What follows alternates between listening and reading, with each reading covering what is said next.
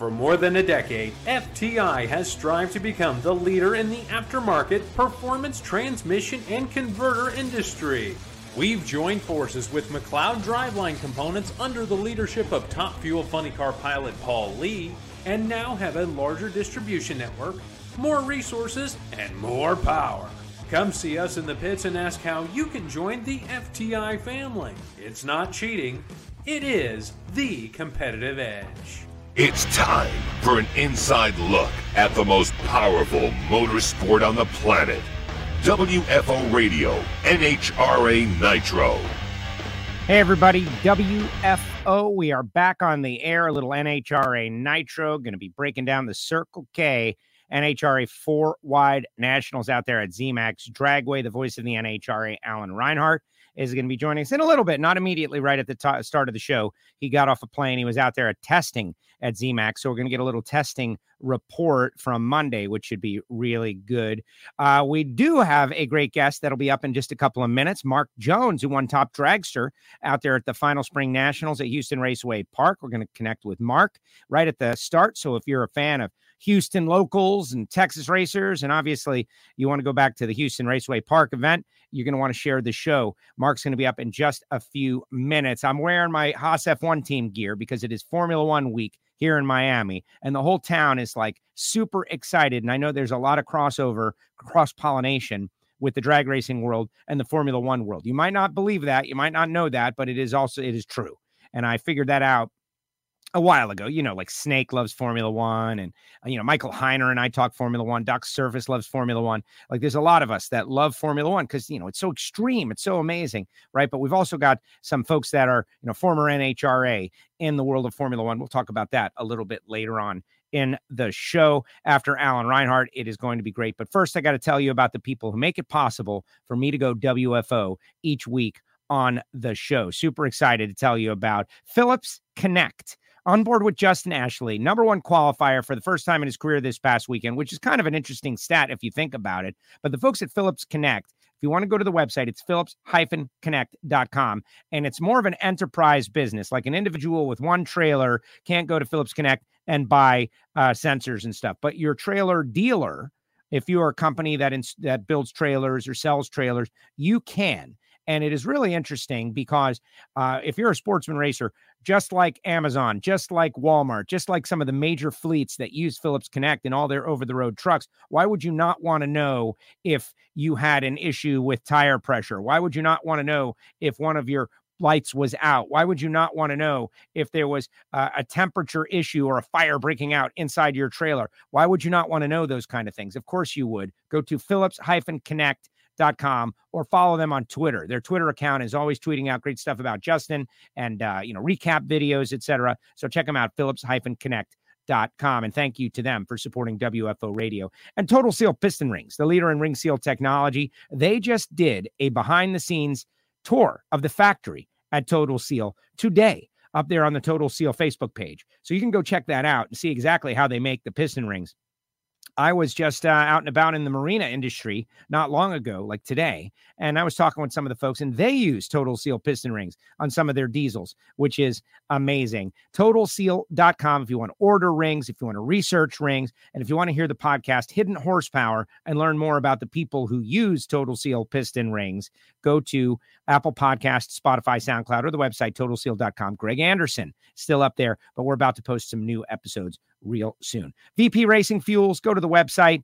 Really amazing. New lubricants for Camry Caruso and that Pro Stock team. She goes right to number one. Think about that. VP Racing Fuels, VP Lubricants, and Titan Racing Engines partnering to do something totally different than everybody else. And sure enough, it worked. And I went to the auto parts store just yesterday and picked up a little VP fuel additive for a pickup truck that I have. And I'm super excited. I had to show you this on the air, though, first before I put it in.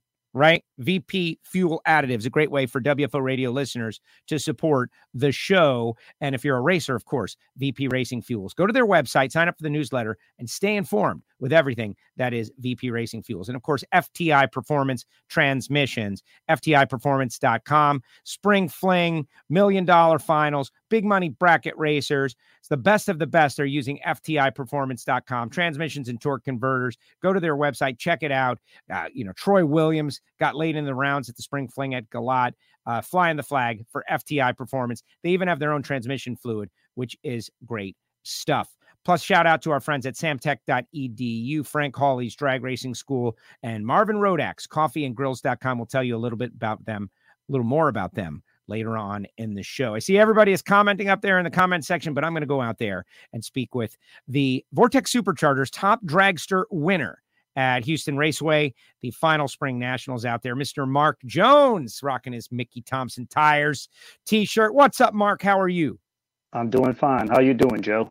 I am great, but I don't have a Wally sitting around like you do. How's it feel? A couple weeks out, thinking back to Houston Raceway Park and getting that Wally at the final event. Like, how big a deal is that for you? It's a very big deal. I won an IHRA Ironman in 2001. I won the World Finals at Shreveport. And then it took another 10 years. I won the Sports Nationals for JEGS at Belrose. And I've won 6 divisionals in between there, but this is really my first big national event win. I was really excited. Well, you should be. You should be. And we were on stage and you celebrated. That was a tough field out there. Like, they were killers. Everybody was a killer because everybody got up on the wheel. They wanted to win the final race. Only one person could, you and Wayne Landry in the final round. And I was tracking Wayne all day as well because he scheduled a proposal during the track walk. He comes up to me. He's like, hey, can I got 2 people that want to get married on the track walk. Can we do that? And so I was tracking you for reasons we'll talk about a little bit later. And I was tracking Wayne, and you guys met in the final round. And I just thought that was super cool that you guys both made it to the final round. Tell me about that final, though. Oh, the final. Well, it started out the weekend. We had dinner with Wayne and his wife and a few other top dragster people. He cooked some food, and we all brought some food with us, and all sat down and had a good dinner Thursday night. And we said maybe we can meet in the final. It was like 4 or 5 of the top dragster people there, but we kind of called it that night. And the final was a really tight race. I got there by 000 3/10,000ths, and I let off just a little bit, and he was coming, and everything just kind of worked my way. Your wife Kelly is out there saying, hey, she gives you a heart. You get a heart out there.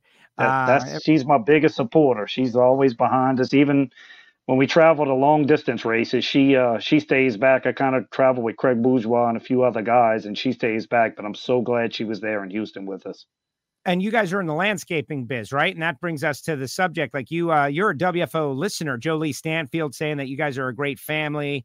Tom Lukens out there saying congratulations. We got a lot of Lucas Oil Series racers that watch the show from time to time. But you guys are in landscaping, right? And so you appreciate the audio only.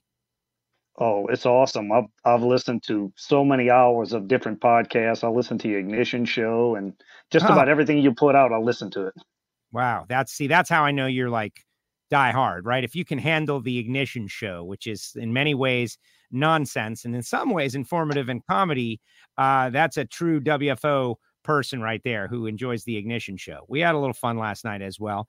And Sue Morris getting her first laps in and Super Street and the NHRA. It's really amazing how many racers are behind the Nonsense Ignition show. Yeah. Yep. All right. So we were at the Stan and Sheila Holt Lupe Tortilla Friday night extravaganza, and we were in the line together, and you asked me for WFO stickers on the spot. And you're like, hey, you got stickers on the spot? And I really never, ever do. I never have stickers, Mark. And I did. And I was like, wait till after the weekend to put them on. Because you're not superstitious, apparently. The race had started. You were not afraid to put the stickers on. No, I wasn't. I'm not as superstitious as my wife. My wife is really superstitious, but I've been trying to get stickers from you I think at Indy, you came down out the tower and we were sitting under the tower with Craig, and you didn't have any stickers with you. And I just haven't had the chance to mail in and get the stickers. I'm busy, but I'm so glad you had them. And hopefully that's part of it. Hopefully it continues. Well, if nothing else, and here it is, like Mark put it right on the car and went right to the final round and won the race. Now, the sticker is not the reason, but we definitely proved the sticker's not a jinx, right? Like there's no way to say the sticker is a negative because you carried the extra weight of the sticker right into the final round as soon as you put it on, and you won the first race with the sticker. So to me, that at very least proves it's not a negative to have a WFO radio sticker. No, I think everybody should have a WFO sticker on it, except for the guys in Top Dragster. I think they should stay away from that. that makes perfect sense, Mark. That makes perfect sense. So tell me about the remainder of your schedule. Like, what else are you going to run this year? And you got a win under your belt, so that's got to help you for points, world points. Is that something you're chasing, something you're going after, or do you stay in your region down there? No, we travel. We'll have the Dallas double divisional in 2 weeks. And from there, I think we have Tulsa in June. And I've been going to Indy since they started running Top Dragster there. So I try to make that race. In 2019, I had a shot at the World, and I went to Vegas, and I finished second behind Paul Nero. If I have a chance, I went out to Vegas in 2015. I won the division going out there. But if I have to, we'll chase it. Well, there you go. There you go. Troy says the sticker's worth $300 out back. That's what he says. And Jeff is out there. Supercomp Nova is on board. Jeff just got some great news from the doc. People checking in from Ocala, Florida. That is just so great. I love the fact that we have got, this guy hasn't put stickers on his car yet because he's going to repaint his race car. Listen, there's more stickers out there available. Let's talk about Top Dragster. Super competitive, super challenging bracket racing at around 200 miles per hour, sometimes a lot more.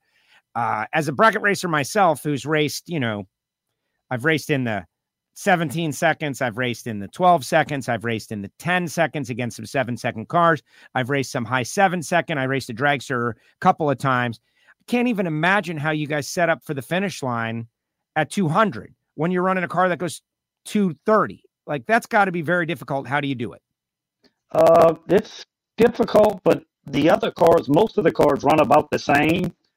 Within 5 to 10 miles an hour. It's just really hard when you get one that's like 30 miles an hour less than you. If somebody goes like 690, 710 at 198, it's kind of hard to judge those. And then we have guys, I'm usually around 225. I've been as fast as 230, but 225. We have a couple of guys that go 238 to 240. They're a little harder, but I'm kind of in the middle, so I try to stay right there. Yeah, D. Cruz. He's like a 238 with Will Hanna's alcohol dragster tune-up. So from your perspective, the slower cars, because you're pretty quick, 220, the slower cars are the greater challenge, but they've got to find it more difficult racing you, right? Because they can't even wrap the gas. Like, you're coming up too quick. They can't look back. They can't even see. Right. There's some of the drivers out there that can really do it. Anthony Bertozzi's pretty good, and Strickland and all of them, but they've run faster cars now. They usually have 2 cars, but the slower ones give you a little more trouble, and they're really close to their dial-in, and they struggle. I struggle with those. Well, you won the race. Look who's out there. Wayne Landry. He wants to know if he gets stickers for coming in second. Wayne, I should have brought some for Wayne and gave him some, huh? You should. Well, maybe not, like this. Maybe not. That's what I said. Yeah, that's what I said. But moments like that, though, like we're waiting in line for food, and Stan and Sheila had an event in the pit area, and everybody was there. It was like a really cool way to experience the final race at Houston Raceway, to sit down. And that's something that, honestly, I don't get enough time to do. That's part of the secret underground behind the scenes culture of Lucas Oil Series racing, right? Like, you guys are having a good time in the pits every race. That's correct. We don't race a whole lot during the day. We get our racing in, and then we socialize. Stan and Sheila Holt are top-notch people. I really don't drink per se, but I drink maybe a half a margarita. On like Thursday night, I drank a half a margarita, and I do that once or twice a year. And the last 2 times I've done it was at Houston. I've won the divisional, and now I won the national. It's the stickers, or it's the margarita now? Not sure, but I'm not sure, but maybe I'll continue with that. That's great. And Kelly is out there saying that's what it's all about in Division 4. I can tell you Division 2 also, and everywhere. It's it's so great that it's I don't want to call it a country club, right? Because that's not exactly what it is, but it is a social scene. Like everybody are friends and you compete on the racetrack.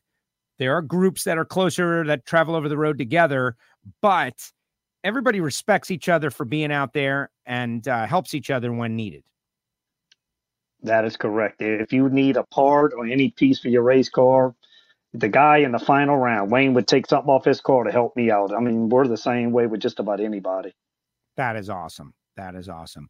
Well, Mark, I appreciate you coming on WFO and asking for the stickers and changing your scheduled time. Mark was supposed to be on after Reinhardt, but Reinhardt's running a little late, heading back to the shop in Tucson. So I was like, help. And he, Mark jumped right on. And we're talking a little bit of Vortex Superchargers Top Dragster here at the start of this show. You into Formula One at all, Mark? No, not really. I've kind of listened to your shows, but I really haven't got into it. Don't really follow it, but I know y'all have a big race coming up this week.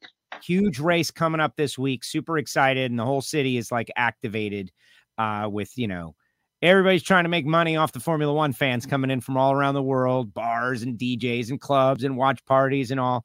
And the track is literally right down the street. So I'm taking my drag racing off weekend, celebrate a little extreme motorsports Formula One. But I see a lot of tie-in, honestly. I see a lot of tie-in, except it's a lot more expensive to do that, which is kind of like why I like what we do. Right. In fact, I live right across the river from New Orleans, so I'm used to big events like that with all the bars trying to make money on everything and, Super Bowls and everything. Like every weekend there's something going on. It's kind of like that here in New Orleans. I've never been in New Orleans. That's one American city I have never been to. I had a plan to go once, but it kind of got messed up by a weird happening. But maybe one day I definitely want to head to New Orleans. Who do you want to thank, Mark? You were so kind to put a WFO sticker on your car and run our logo. Who helps you out other than Mickey Thompson? Mickey Thompson helps us out. My engine builder, Steve Nicole, he's been building my engine since probably 1982, since I got out of high school. Him and his son do a jam-up job on our engines. Got to thank Danny Nelson at Racecraft. He built me a new car. It's a 2021, and he's been helping me all along the way, and phenomenal car. And I use a Marco Abruzzi transmission and converter.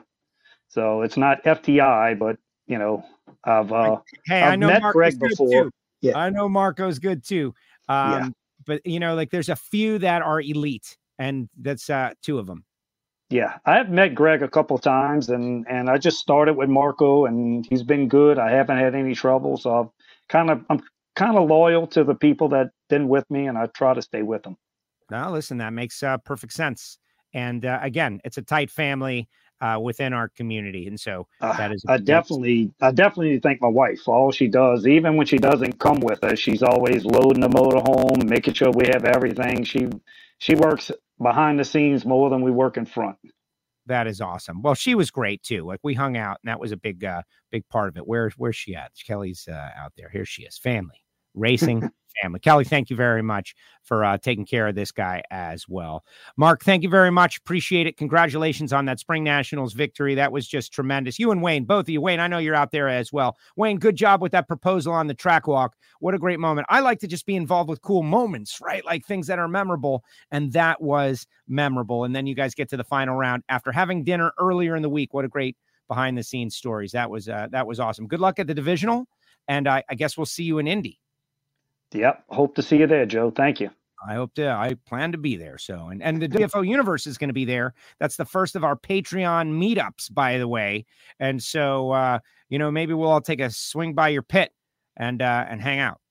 Come on by. I'll be probably more than likely be with Craig Bourgeois with his front motor car, Good. We should be there. Good to know. All right, Mark, be good. Thank you very much. Congratulations on your win. All right, Joe. Thank you. There he goes. Mark Jones with us here on WFO Radio. And it's been a long-standing policy, as best as we can. If you ask for a WFO sticker and put it on your vehicle and go win a race, especially an NHRA national event, you're going to get on WFO at some point. That's just a fact, right? And we've tried to live up to that as best as we could over the years. Sometimes, they slip through the cracks, but for the most part, that's what we do.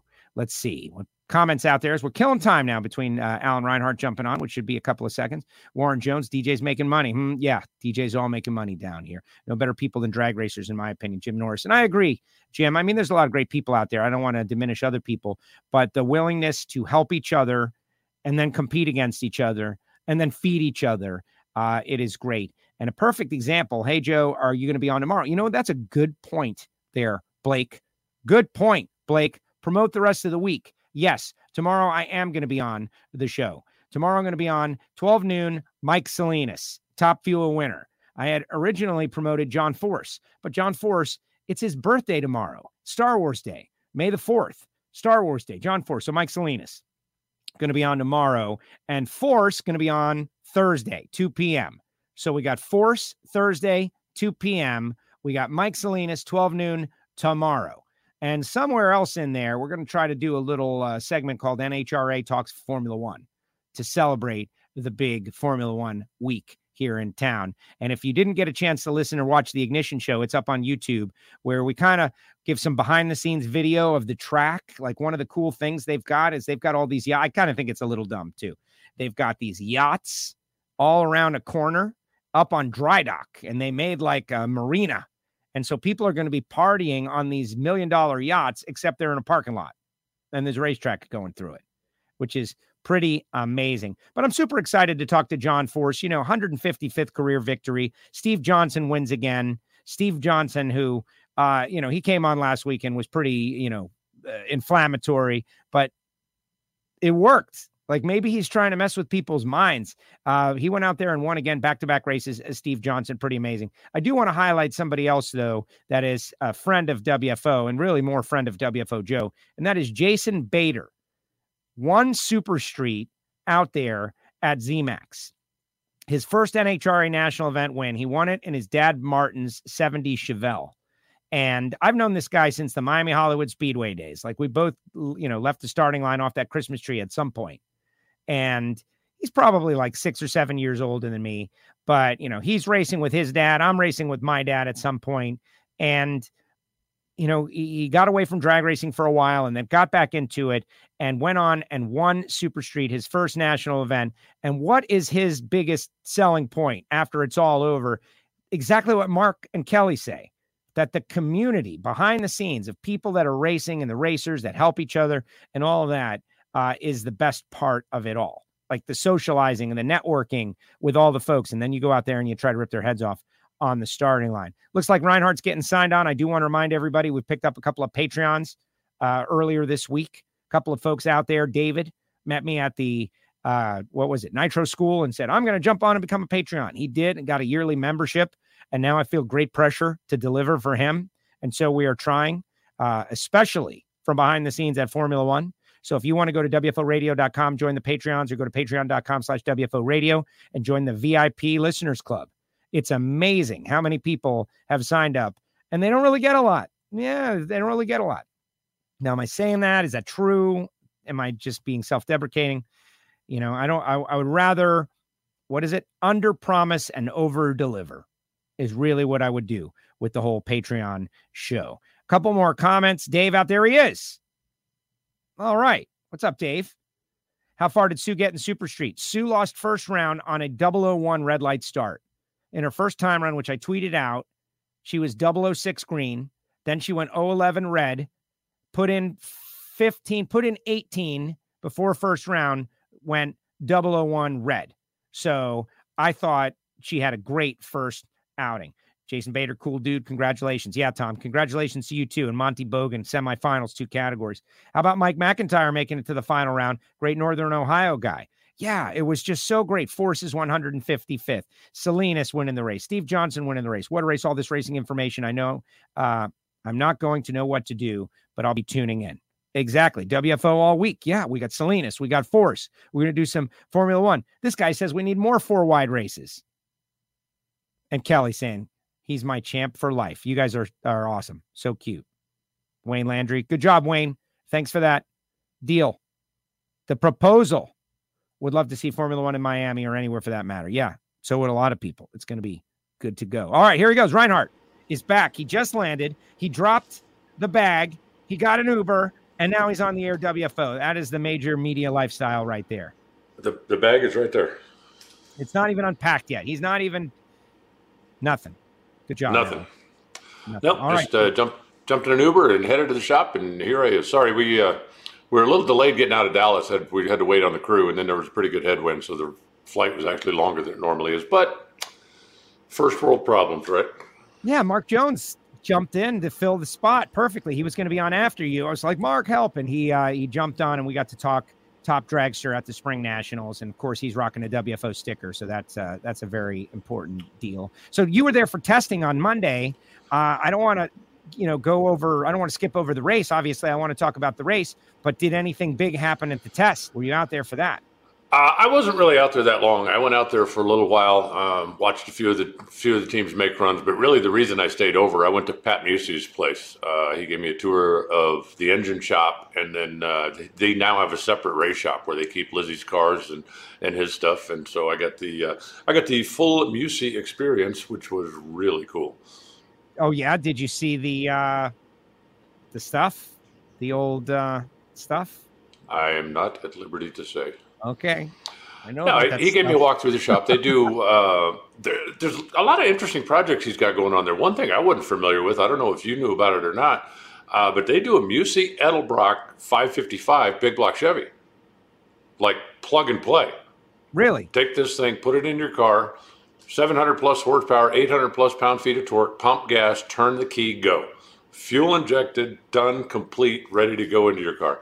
And it's really a pretty clean package and pretty neat deal. And, great motors are all the rage these days, and especially something like that. But he showed me at his shop, and actually his brother took me over and showed me some of the stuff at the shop. But they've got one of these 555 crates in a 69 Camaro, coupled up to a Tremac 5-speed, to just a fun little street car. And, air conditioning, power steering, and turn the key and go. But pretty neat deal. And then, of course, he's building the 900-inch nitrous stuff. And he actually told me he's not doing as much out-of-the-box things as he used to. He's got a lot going on, building the big nitrous motors. They do a 632 deal. They're doing the 555 stuff.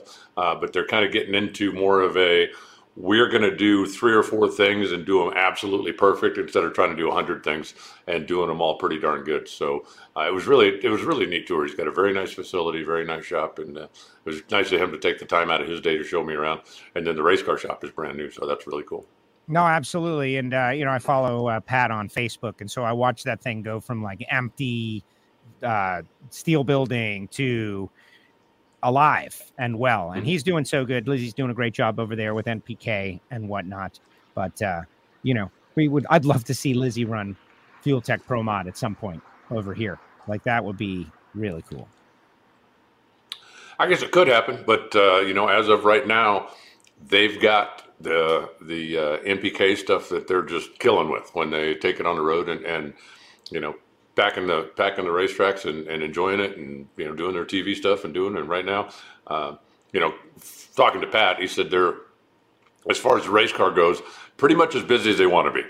It's like if we wanted to, have Lizzie do 4 appearances a week, we could make that happen. But that's they're trying to kind of stay focused on what they're doing, and they've got a good deal going on, no doubt. They absolutely do. And Jim Norris, who's from Florida, goes, I think Pat lived at Hollywood for a while, Hollywood, Florida. We used to see him in Miami Hollywood Speedway a lot. Pat Musey has got some connections to South Florida, as do so many New Jersey Italianos, but that's a different thing.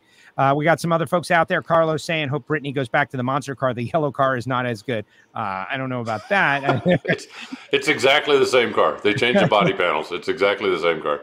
Don't tell the people at Flavor Pack that. My goodness.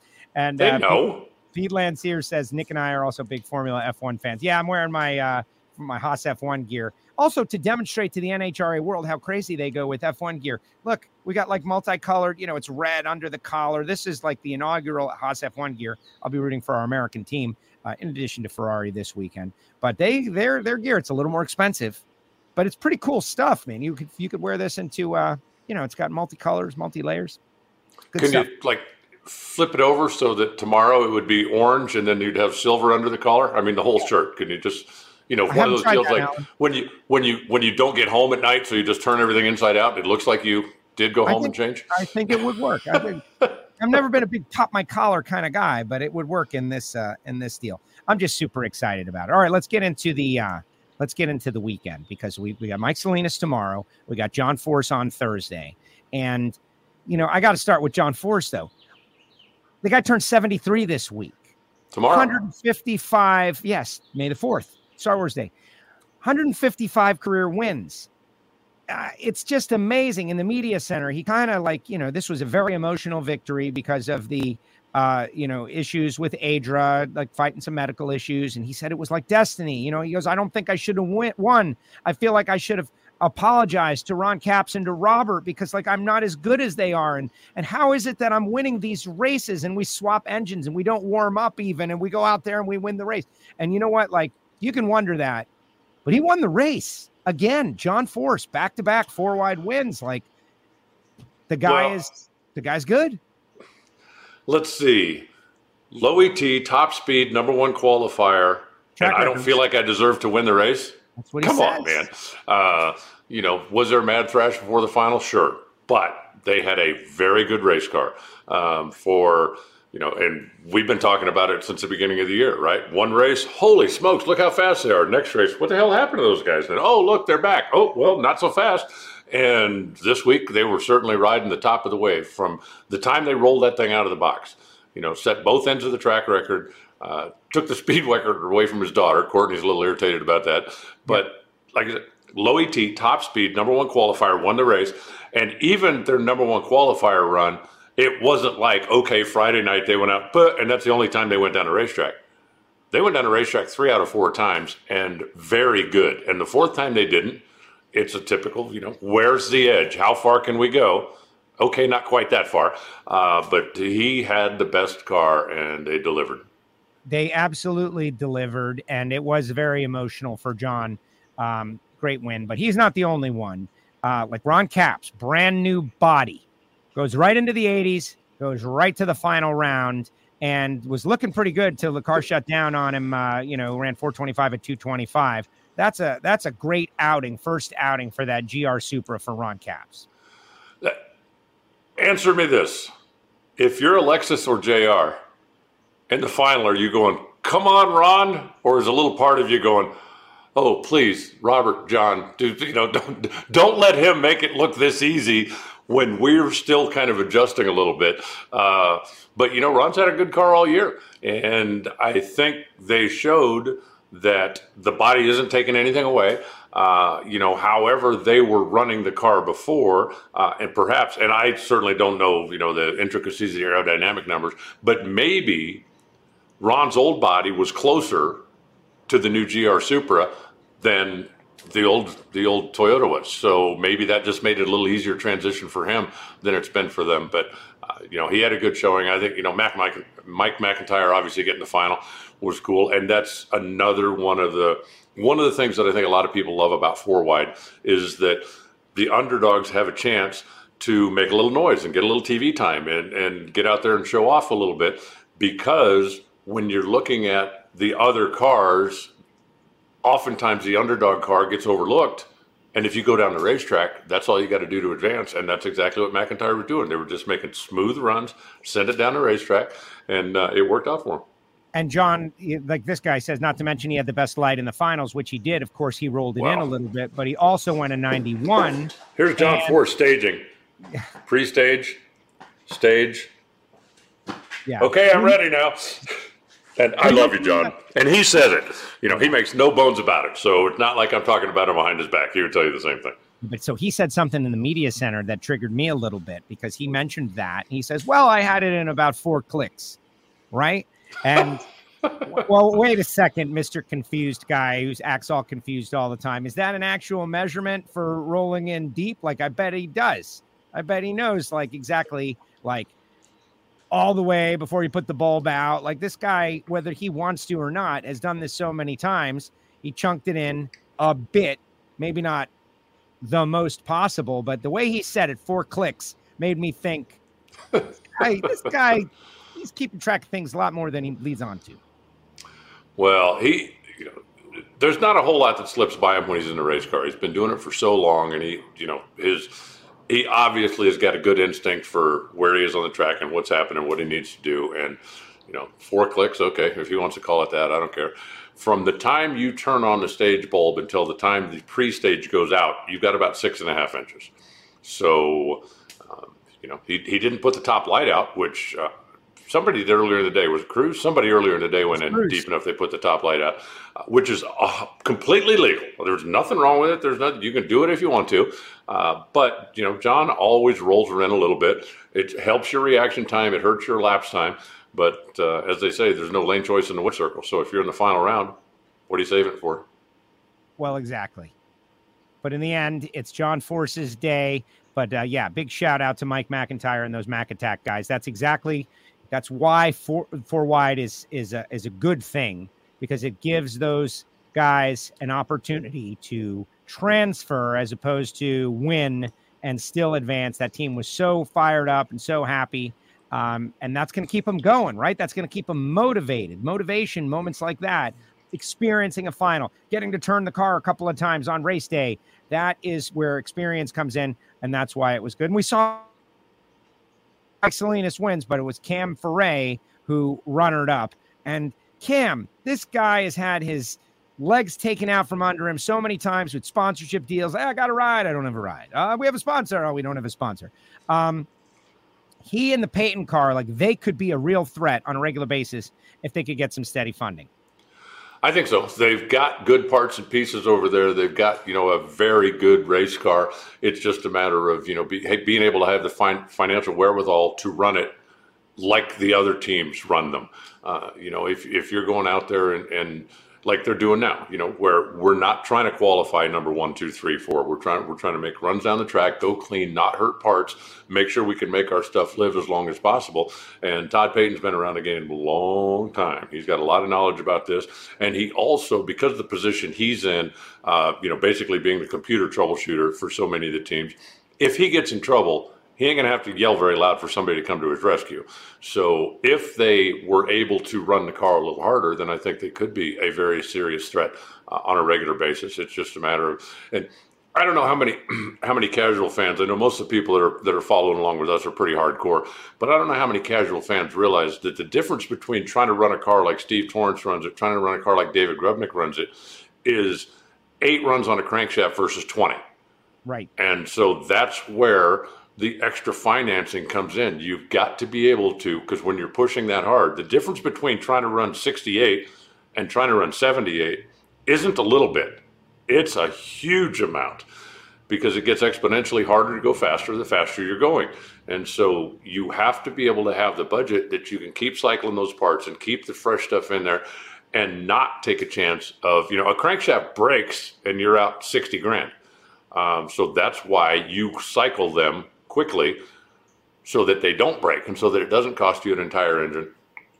And you just need to have the resources to do that. I don't think Todd would have any problem, and I'm not saying he's going to go out and set every track record, but I don't think Todd would have any problem taking that car, being a solid top half qualifier on a regular basis, if they had the budget that they could push hard enough and be able to keep fresh parts in that thing, as opposed to understanding that, look, this is what we got. We got to try to make it last for 15 runs or 18 runs. So instead of trying to run 372, we're going to try to run 379 or 380 or 385, simply because we need to be able to keep our parts longer. No, I agree. And that is the challenge. We want them to have a little money. They had a deal to run X amount of races this year, and it kind of fell through, a corporate restructuring, that kind of stuff. But Mike Salinas, right? Mike's going to be on tomorrow. This guy has been so great this year, having fun. By the way, somebody commented that they had fun watching us this weekend and that it was a good, just a great race all around. Thank you for saying that. But Mike Salinas, Rob Flynn, Lamont over there, those guys, they've got this thing going on. In the media center, Mike Salinas, he gave a lot of credit to Alan Johnson. He goes, Alan Johnson is really racing against himself out here. He goes to a team, he, in many ways, sets up a structure and then kind of moves on. And the structure is still at least known. They don't have to live by it, but they can definitely reference it. And Salinas said that Alan Johnson is running against himself out here in many different ways. But now everybody has got what he's got and caught up, and that Rob Flynn is taking that like secret sauce and making it his own. And clearly they've now won 2 races and they're looking good. And Salinas' driving has been better than it's ever been. And that's a recipe for a race win. I think there's a lot of drivers out there that would like to know what Mike Salinas did, because he almost flipped a switch as far as his reaction time stuff. And that's not easy to do. And I know that, he has said, speaking with Jose Gonzalez and getting, we gave him some, and all of a sudden, but most drivers, you work on the practice tree, you work on your mental game, you work on your and you get a little better, you get a little better. Mike Salinas really almost just went, okay, medium, killer. Yep. And like overnight. And what they did to accomplish that, that's a pretty well kept secret. What he said about Alan Johnson, though, is true. And Alan has that reputation. He's done it before. When Alan left the Army team, even though the vast majority of the people that were on that team went with him when he started the Al-Anabi team, but when he left, it's like, here's the playbook, right? He didn't erase computer files. He didn't, this is what I have done to win championships with this thing. Now, you need to take that and, if you want to use it, use it. If you want to throw it away, throw it away. Well, when Mike Green came in, he's smart enough to understand this car has won the last, 5 championships. Why would I throw this away? And so Mike Green went in, carried on. You still have to make the right, game day decisions, for lack of a better term. Anybody that pays a lot of attention out there will notice that before they start the car, Alan's got the little trap door open, and he's looking at his notes. He's looking at and the last thing and the last, and that is just an instinctive thing. I can put you in the neighborhood, but I can't teach you that. And I think Mike Green was able to build on that and carry on. They came back. They won the championship again with Tony Schumacher that year and stayed competitive. And when Alan left Mike Salinas, exactly the same thing. Rob Flynn is coming in. He's like, look, you've got all the parts, all the pieces, all the hardware, because all that belongs to Mike. So it ain't like Alan's taking that with him. Right. And here's the information. Here's the playbook. Here's what we've been doing. And Rob Flynn comes in, looks things over and says, okay, now all he needs to do is be smart enough to make those right instinctive decisions at the last minute. And he's been out there a long time doing it. The Coletta cars were among those that were running. I bumped into Jake McCullough at the airport this morning, and he said, we made good, clean runs down the racetrack. We got through the trouble zone every time.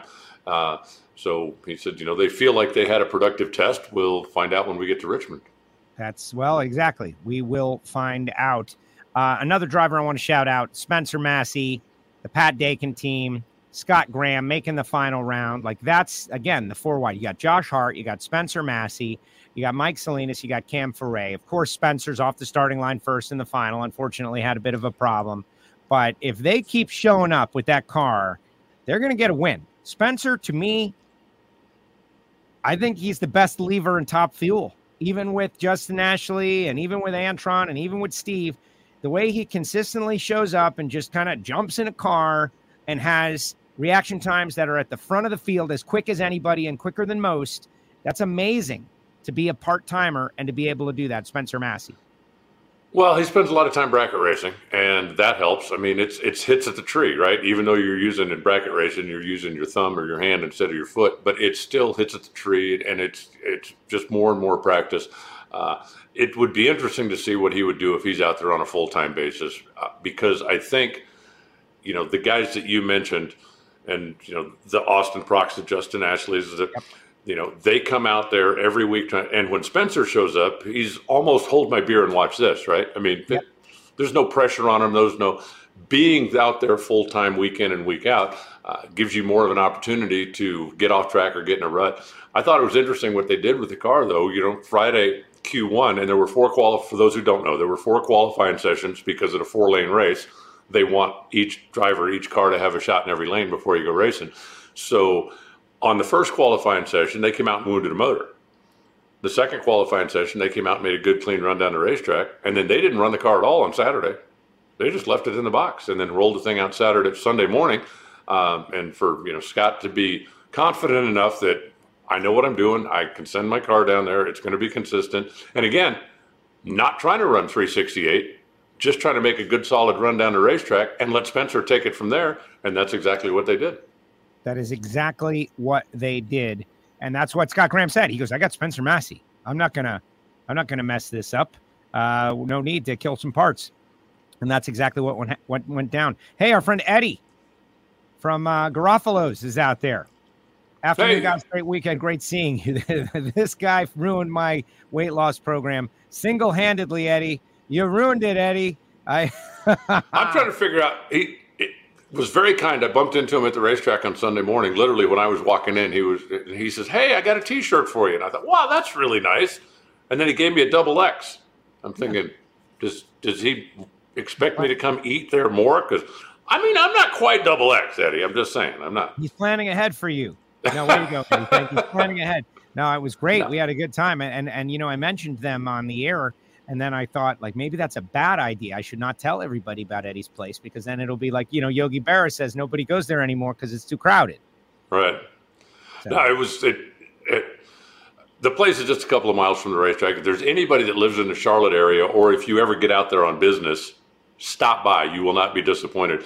But it was funny when we walked in, and it's like, oh, look, there's the Torrance Group. Oh, look, there's Antron. Oh, look, there's Frank Manzo. Oh, look, there's and it's like, what's Brian Karate doing in the kitchen?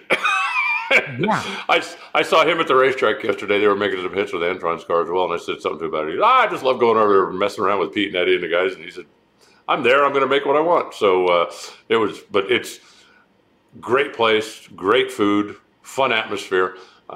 If you're in Charlotte, either if you live there, if you're ever swinging through there on business, and if you're in an Italian mood, swing on by. Exactly. And they treat the Warner Brothers the same as they do the Pittsburgh Steelers and Penguins. And so that gives you a little insight. I wanted to share one other photo. Something happened. A couple of streaks got broken. Brittany Forces back-to-back did not become 3 in a row, and she did not complete the 4-wide sweep of the season. And Steve Torrance's, 4 or 5 in a row out there at Charlotte, dropped. But, that's unfortunate. And the questions about Steve, which I think aren't a terrible thing, right? Like, let people question the champion. But I did want to share something that I saw. You may recall, Alan, late in the day, we did not get to do our normal parade of champions. And so they asked me to go down to the top end to interview the champions. And so I got on our pathetically slow golf cart, and I pedaled my way down there. And it was so frustrating, Alan, like listening to you calling finals. And I'm like, just slow going down there. But I got down to the top end, and who's down there just hanging out? Steve Torrance, and gathered around the little area. And people don't really know what this looks like. Maybe you've seen it, but there's a screen where, Jamie Howe or whoever's working top end can kind of watch and monitor what's going on. And all the PR reps are there, and everyone's there, and Steve is there. And Steve is just hanging out. He could have been blazed out of there, right? He could have been gone. He is hanging out. He could have been annoyed that he lost. And the final and top fuel goes down there. And the first thing out of Steve's mouth, everyone's like trying to figure out what went down and who won what and where to go. And the first thing Steve says, sorry, Steve, by the way, telling your private business here, but I think it's good for the story. Steve goes, Cam got runner up. And Cam turns the corner, and this is what happened. Steve goes walking over to Cam and gives Cam Ferret a big hug. And I want everybody to know and see this, because there are still some fans that can't let go of the thing that happened 5 years ago. And I just want everybody to know and understand that is so in the past. Look at this, understand this, recognize this, realize this, that not only is that in the past, but these two have become like good and supportive friends. And that's photoshopped. It's conspiracy theory. Costello has got the conspiracy there. It was a genuine moment, like off camera. Nobody saw it. I pulled out my camera and captured it. And I sent the photo to both of them, by the way, because, Cam Ferret, man, like we got to get him out there full time as best as he wants to do it.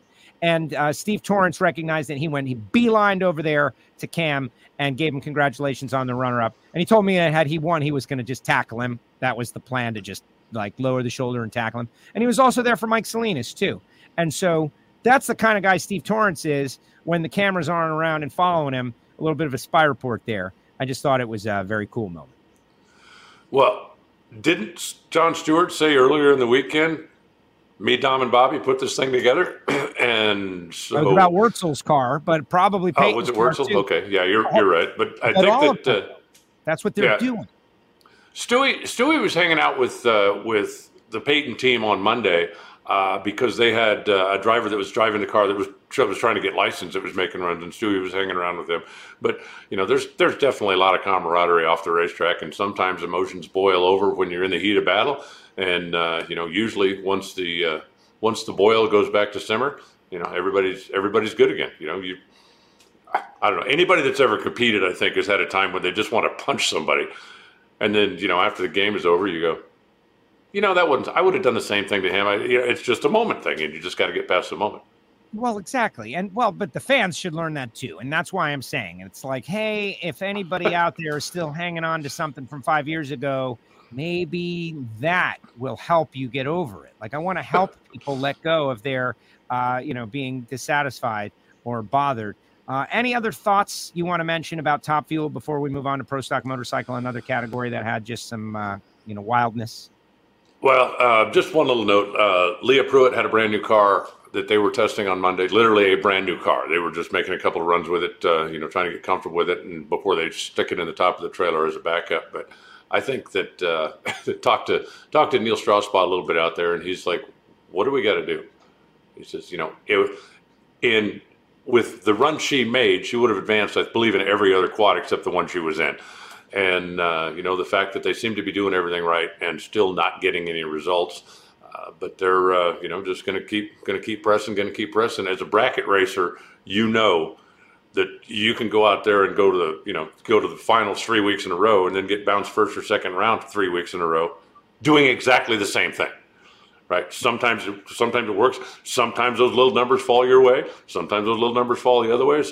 And you just can't get out of your game. If you're going out there and you're turning it red or going, 085 on the tree every third run, okay, you need to work on that. But if you're going out there and you're doing a solid job and you're just not getting the results because everything's falling the wrong way, I don't think you revamp your whole game plan. I think I've watched enough guys do this over the years. It's like, I'm doing everything right. And if I keep doing everything right, the results are going to swing back around in the other direction. Do you know what kind of chassis is it? Is it a DSR or is it a Morgan Lucas? I believe it's a DSR, but I couldn't. It's a canopy car, so I just kind of assumed that it came from DSR. Okay. No, that's a good bet. And I was wondering if they're going to stay with the program that they've always known or venture out into new territory and try to explore some other things. But yeah, Leah, I'm not worried about them. Right at the start of the year, the whole Tony Stewart drag racing and who's going to be their crew chief and what are they going to do and all of that, there was a lot of wonder, and their progress has been unbelievable. So just they keep on doing what they're doing. It's going to go the right way for them, definitely. Pro Stock Motorcycle, Stevie J. Wow, Steve Johnson. Speaking of, do you ever want to punch somebody after the game? Wow. Yeah, Steve. Well, last week on WFO, Alan, I don't know if you saw it or just heard about it, but he went into a routine, and I know he was trying to be funny and also trying to annoy the competition. That's what he was doing. The second part of it worked. It definitely worked. It was very good quality. He annoyed the competition and then went out there and ran over him, right? He ran over him, won back-to-back races. Steve Johnson was, low of race day and got through. Angie went red up against him in that second quad. And then the final round, you got Karen, who was dominant. You got Joey Gladstone trying to get a win, Eddie Krawick, and it was Steve Johnson in another zip code. And he won the race and was very, it was neat to watch him down there. He and Force winning again, side by side, like they won last year, and they won again together. And they had a couple of moments in the media center, this being one of them. They're both talkers and they're both personalities and they both wear their emotions on the sleeve. And everybody just thought it was great. Force gave his props to Steve Johnson, which was really cool. But now Steve Johnson, is this guy the favorite right now? I think so. I think, from what I've seen, by the small sample size we've got so far this year, the only person that seems to be able to run stride for stride with him is Karen. Matt is still working on getting his Suzuki program up to speed where it needs to be. After years and years of working on the Buells, making the switch to Suzuki, I think everybody understood that he probably wasn't going to come out and win the first 5 races. But I also think that if anybody that knows Matt and what his work ethic is, and he and Angie, I'm sure, are just going to be locked in the engine shop from now until the next race. trying to find a little more, trying to refine the stuff that they've got. And I think that, everybody knows Matt is going to catch up. He just, he's starting off a little behind because he's been spending all the time on the V-twins the last few years. But right now, that looks like the class of the field. The Vance and Hines bikes are running pretty good, but not quite the level that Steve is right now. And Gianna Salinas was out there on Monday and got back on the bike. I just saw one of the runs while I was there, so I don't know if she's officially ready to come back and get on and get back in competition, but she was there and made at least one run that I saw, so hopefully she'll get back in the mix. Maybe that'll help the learning curve. I thought it was cool that Jimmy Underdahl went 200 miles an hour. He's been just – I don't think anybody's run more 198, 199 without getting it than him. So when it did finally happen this weekend, that was a pretty special moment for them. And again, that's a bike that has got, the Scrappers team has the alliance with Matt Smith. So they've got plenty of resources over there, and they've got plenty of guys and gals to share information with over there. And they're going to be catching up, I think, in a hurry. Stephen Glenn says his wife is still upset that Warren Johnson called Scott Jeffrey on a punk. And then Lonnie says, I thought Warren called Dave Connolly a punk. And I actually think he called them both punks at some point. But, I guess the fans, old habits die hard. Since you brought it up, Sunday night after the race was over, I went to a local eating establishment where the waitresses wear orange and they serve wings to have a beer and have some wings and watch the NHRA on Fox show. And I'm sitting there, just a couple of fans, and so we're sitting there, and they're like, hey, aren't you? Yeah, so we strike up a little conversation. About a half hour or so later, Robert Hight comes in. He's by himself, and he goes and sits down at the end of the bar by himself and say, hey, Robert, come down, join us. And so he comes down, sits with us, says hi, we start. And the fans, the first thing the guy says, he said, look, I got to tell you, he says, I loved you guys until you went to Ford. He says, I've never been a Ford guy. I've never been. And he said, and Robert's like, we went to Chevy 6 years ago. Yeah, but, I just can't do that. And so over the course of sitting there in the evening and having just a friendly discussion and watching the show, they both now are big Robert Hight fans. So that's, sometimes the only thing you got to do to bury the grudge is really think about, why are you holding on to it this long in the first place? Right. And when you get an opportunity to get to know somebody, I think it'll change your perspective a lot. And that's one of the things I just love about NHRA. The fact that Robert Hight can walk in to a public restaurant by himself, sit down, strike up a conversation with a couple of fans, and have a good evening. And I just don't know that there's a lot of professional race drivers in other series that would do that Sunday after the race. I think, most of them are afraid they go in to get mobbed, and they're not willing to take the chance. But I think the fact that drag racers do is pretty special. I agree. I think that's the best thing about our sport. And just like I was talking about Eddie, by the way, says he just wanted you to be comfortable in the 2XL. He just wants you to be comfortable. I know you're a tall guy. I didn't want you to be uncomfortable. Plus, I know how to eat. So there it is. Thank you, Eddie. That was great. Mine, on the other hand, is a large. So just saying. But that's what's great about drag racing, is that we're not there yet. And I didn't want to ruin the atmosphere and making it too mobbed over there at the restaurant. We want to grow, but we don't ever want to lose that. Because there was a time where you could go into a restaurant or a bar around Daytona 500 week, and Earnhardt would be sitting there. There was an era when that was happening. And then that era was an era gone by. And now it's totally impossible that you'll go see Kyle Larson sitting in a restaurant in a booth, because he would just be like you don't see the Beatles sitting in there, because they would be mobbed and the women would chase him all around. We can't lose that. And what's great? I just want to say, sure. Tony Stewart standing in front of his pit, just standing there, and a bunch of fans just standing there with him. And I saw him sign an autograph, but nobody mobbed him in a way that appeared to make him feel uncomfortable. And I was proud of our fans in that moment, because that doesn't happen in some other places. Well, part of it, I think, is just our access policy to start with. If you're a hardcore fan and you want a Robert Hight autograph, if you go to the races, you already have it, because you hang out at the ropes at the back of the hauler. He comes out, he does, and just like everybody else, you've got the opportunity to do that. One of the things that I think, makes it an issue on NASCAR's side of the fence, and I'm not bagging on NASCAR, okay, so don't send me emails and say Reinhardt hates NASCAR, but they have walled off their drivers from the casual fan or from the average fan to the point that if all I've got is, a seat in section B, row 4, seat 5 to go watch the race, I'm not going to get to see Kyle Larson to get an autograph. So if I see him at a restaurant someplace, now's my chance. Yep. I got to jump on that. And, NHRA's all access and wide open pits, I think, makes it so much easier for the drivers to go out in public simply because of that reason.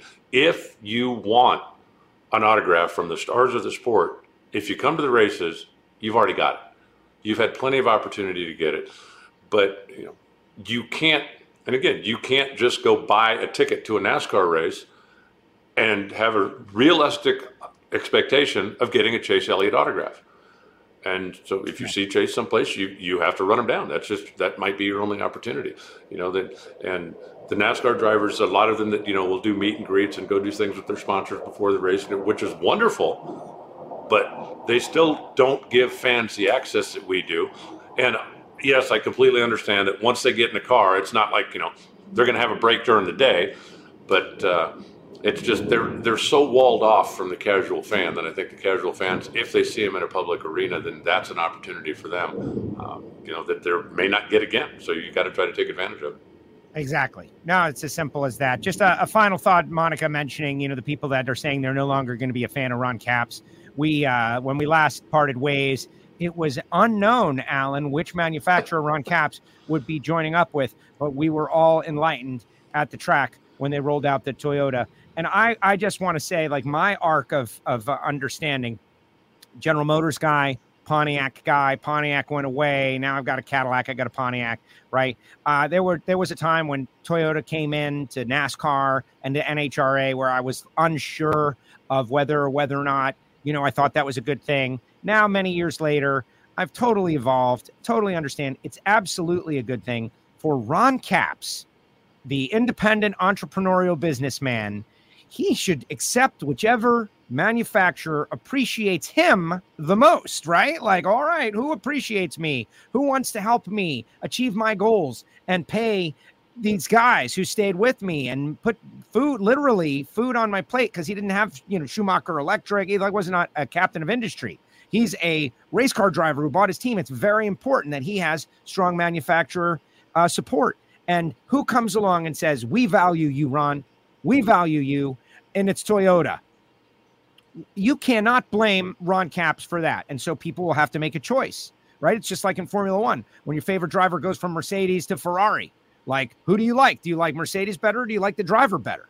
What are you? You a fan of Ron Capps, or you're not a fan of Ron Capps? If you're a fan of Ron Capps, you got to root for Ron Capps, and Toyota is his team, and that's it. And maybe even check out a Toyota because they value the guy that you value. It's kind of an interesting dynamic as we see it with one of our biggest stars. It is, but I think from spending time in the Dodge world when I was working on the Dodge Pro Stock program years ago, there are some hardcore Mopar or no car fans. Yes. They root for the Dodges. They root for the Dodges. They root for the Dodges. And some of them are now saying, okay, Matt Hagan's my guy. That's it. I'm going to root for Matt Hagan. And I got no problem with that. If you're coming out there to do my brand is better than yours, or, my favorite make of car is the best one out there, and I'm going to root for everybody that's driving brand XYZ, that's fine. Ron's no longer on your team. So now you get excited when Matt Hagan kicks Ron's butt. I'm fine with that. If you're a Ron Capps fan, then you're a Ron Capps fan. But I think that, when I was younger, Ford, right? If somebody drove a Chevy, then, they're brand X, they're, generic. Wasn't really much of a Dodge guy until I bought one. And when I had a 70 Roadrunner for a while that I drove on the street, raced, and it's like, you know what? This is kind of a nice car from a performance standpoint. There's a lot of stuff you can do with this. And as I've gotten a little older, I've realized that the car has no idea what badge is on the hood. So it's either a good car or it's not a good car. And, you can buy any make, model car and get one that's going to last 400,000 miles or haul ass down the road or get great mileage or do whatever you wanted to do. Or you could potentially get one that's a lemon. Although the lemons are not as, there aren't as many lemons coming out these days just simply because quality control is so much higher. But I am not going to throw rocks at somebody simply because they drive a particular car.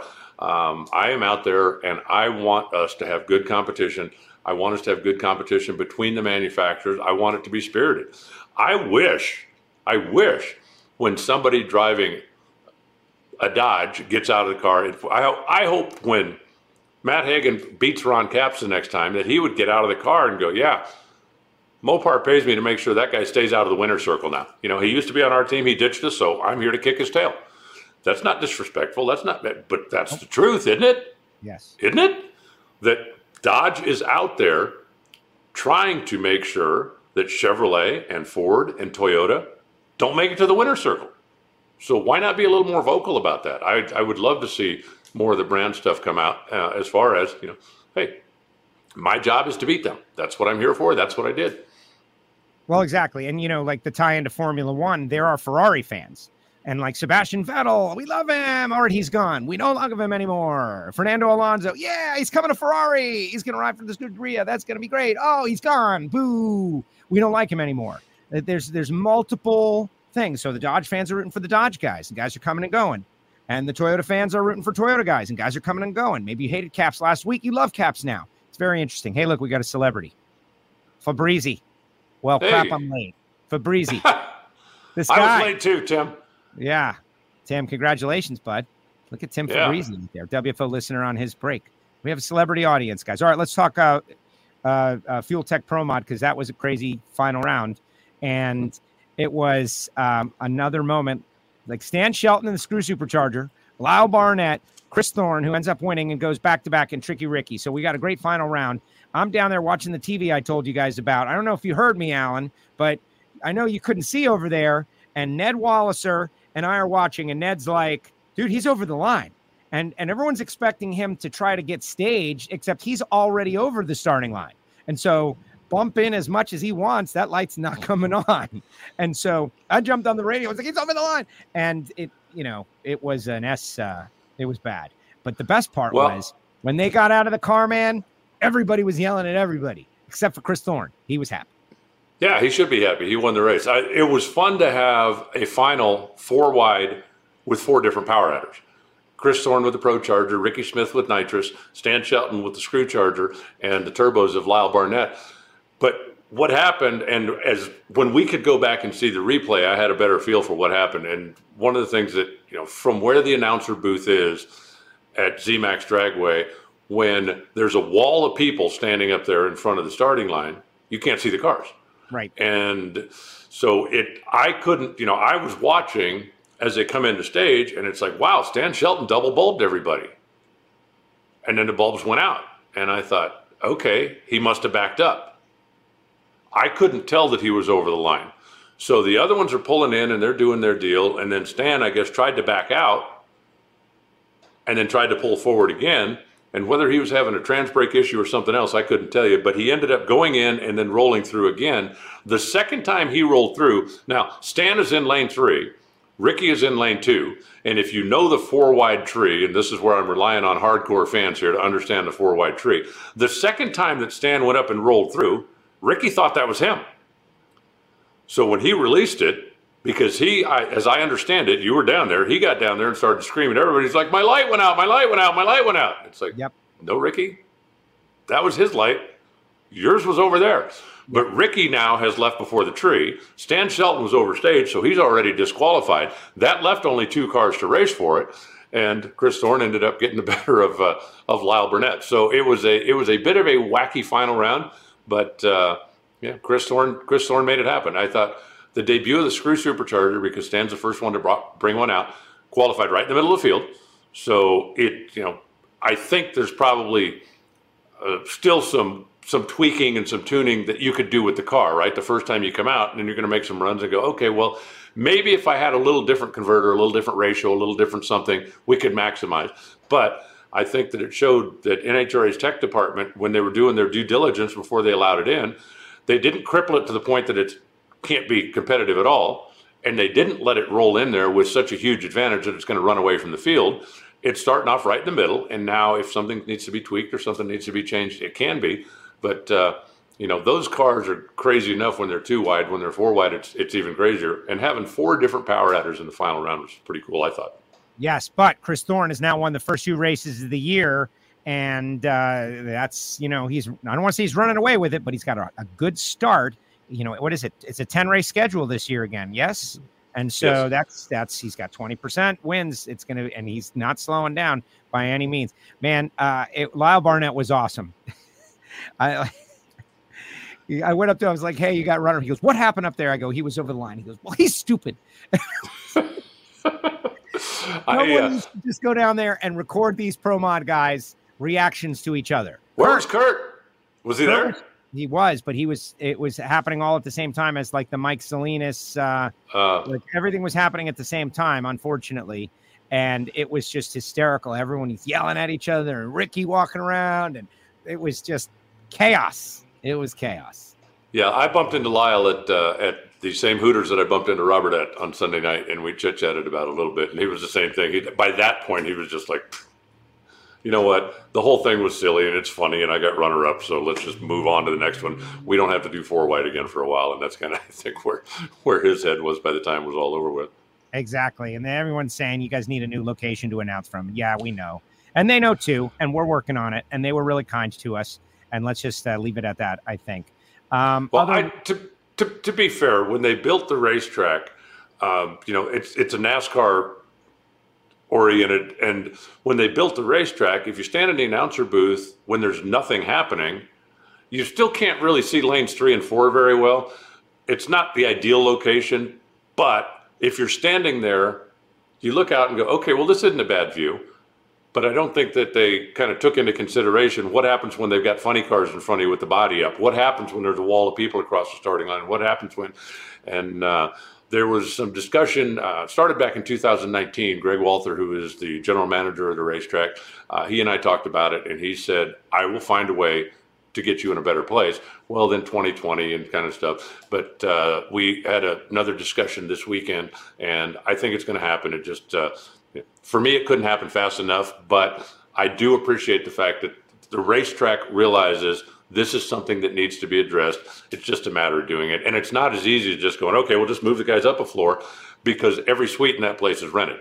So, how do you go in and tell WFO, I know you paid for this suite, but we're going to take half of it and give it to the announcing staff. So, trying to make all that work. And they are putting legitimate effort into fixing that, and I applaud them for that, and I very much appreciate it. They can charge more for the suite because it's got access to the announcer booth, right? Like you can watch the animals at the zoo as we are trying to call races. The announcers. When we're up there cussing and throwing stuff at each other, do you really want people to see that? Yeah, I do. I think that would be great. What do you mean? That would be great. They would love it. We might get a tip. Who knows? Mark Stockseth out there. Over the line, Smokey. Mark at 0. Way to go, Mark. Bonus points for you with the Lebowski quote. That's good.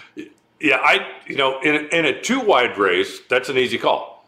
Because as soon as Stan goes over the line, flip the switch and go.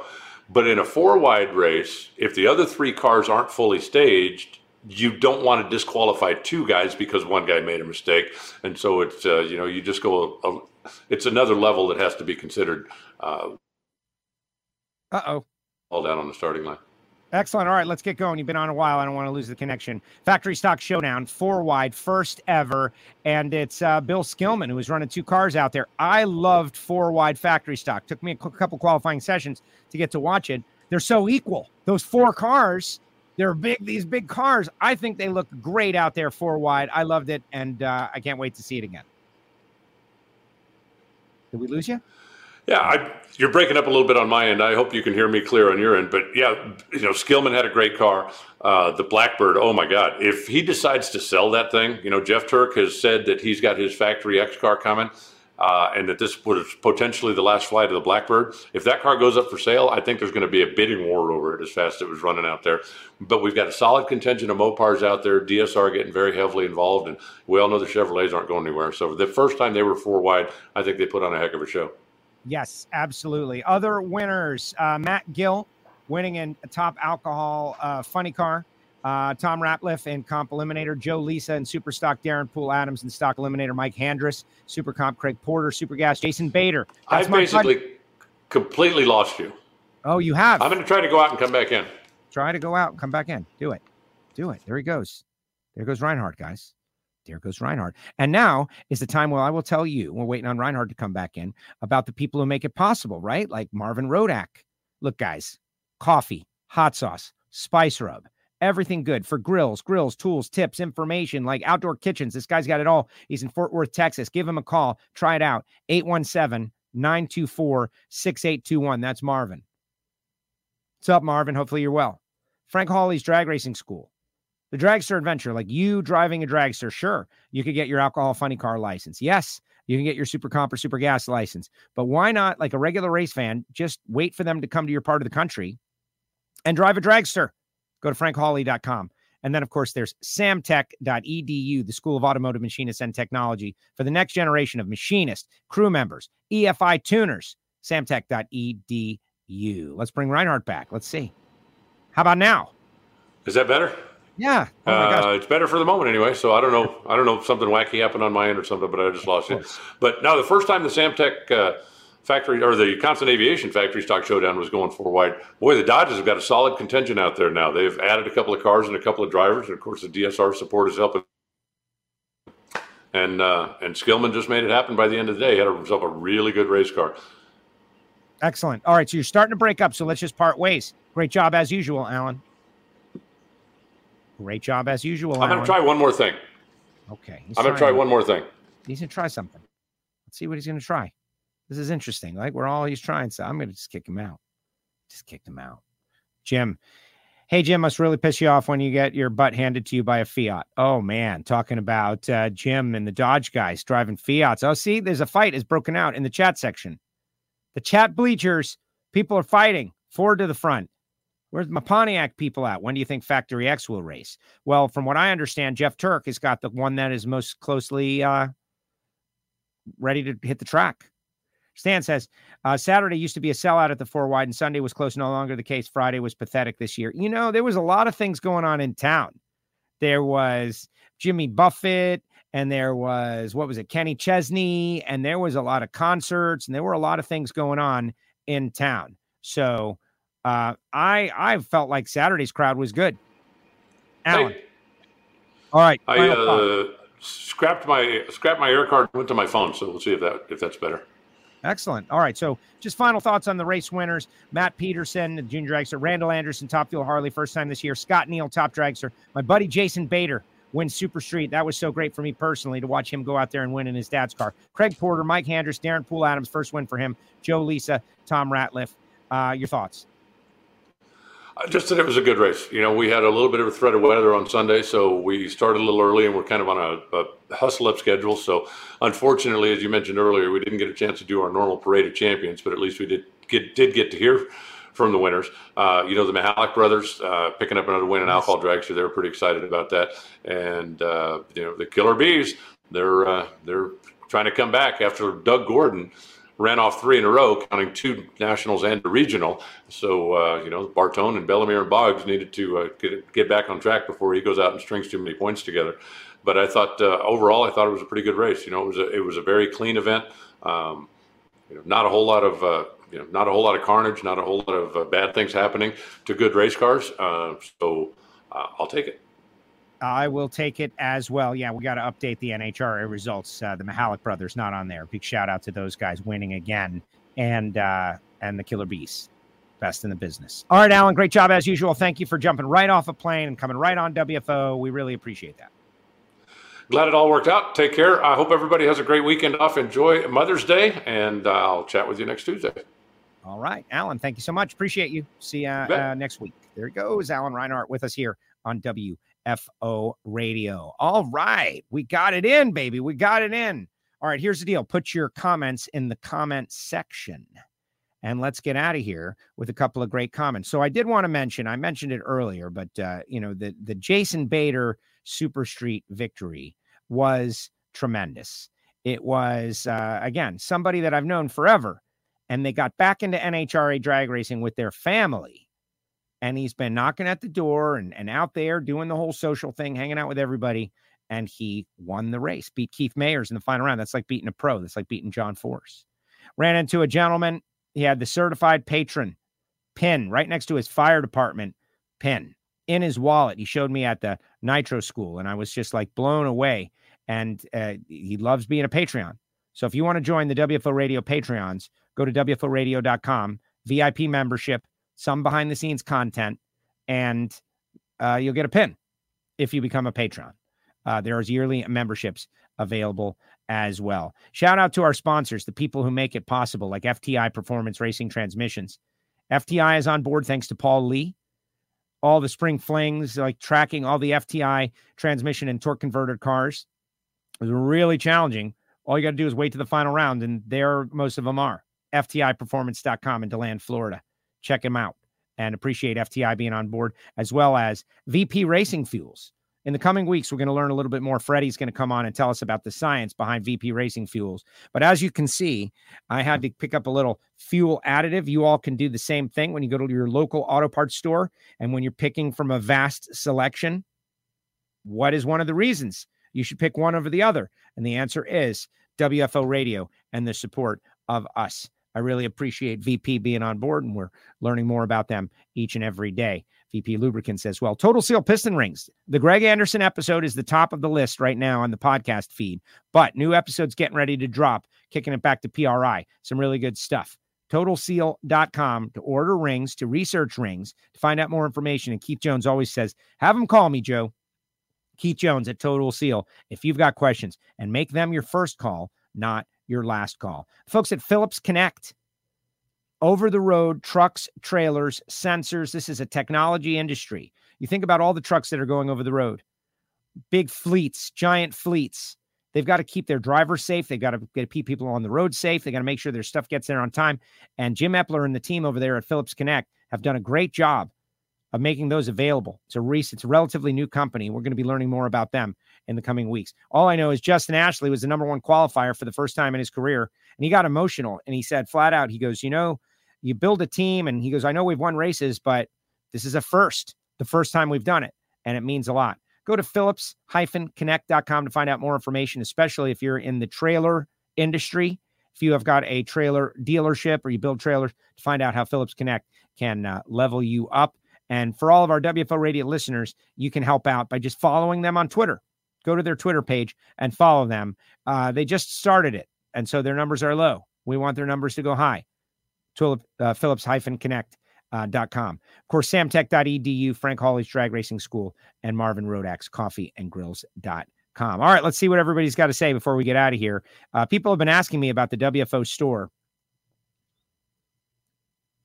I'm really excited about the gear we've got out there, but there's more coming soon. So be ready. And they have sales on a pretty regular basis.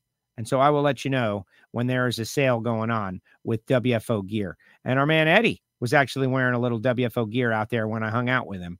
And Reinhardt was like, man, the shirt's too big, Eddie. There's Eddie with his wide F and open t-shirt.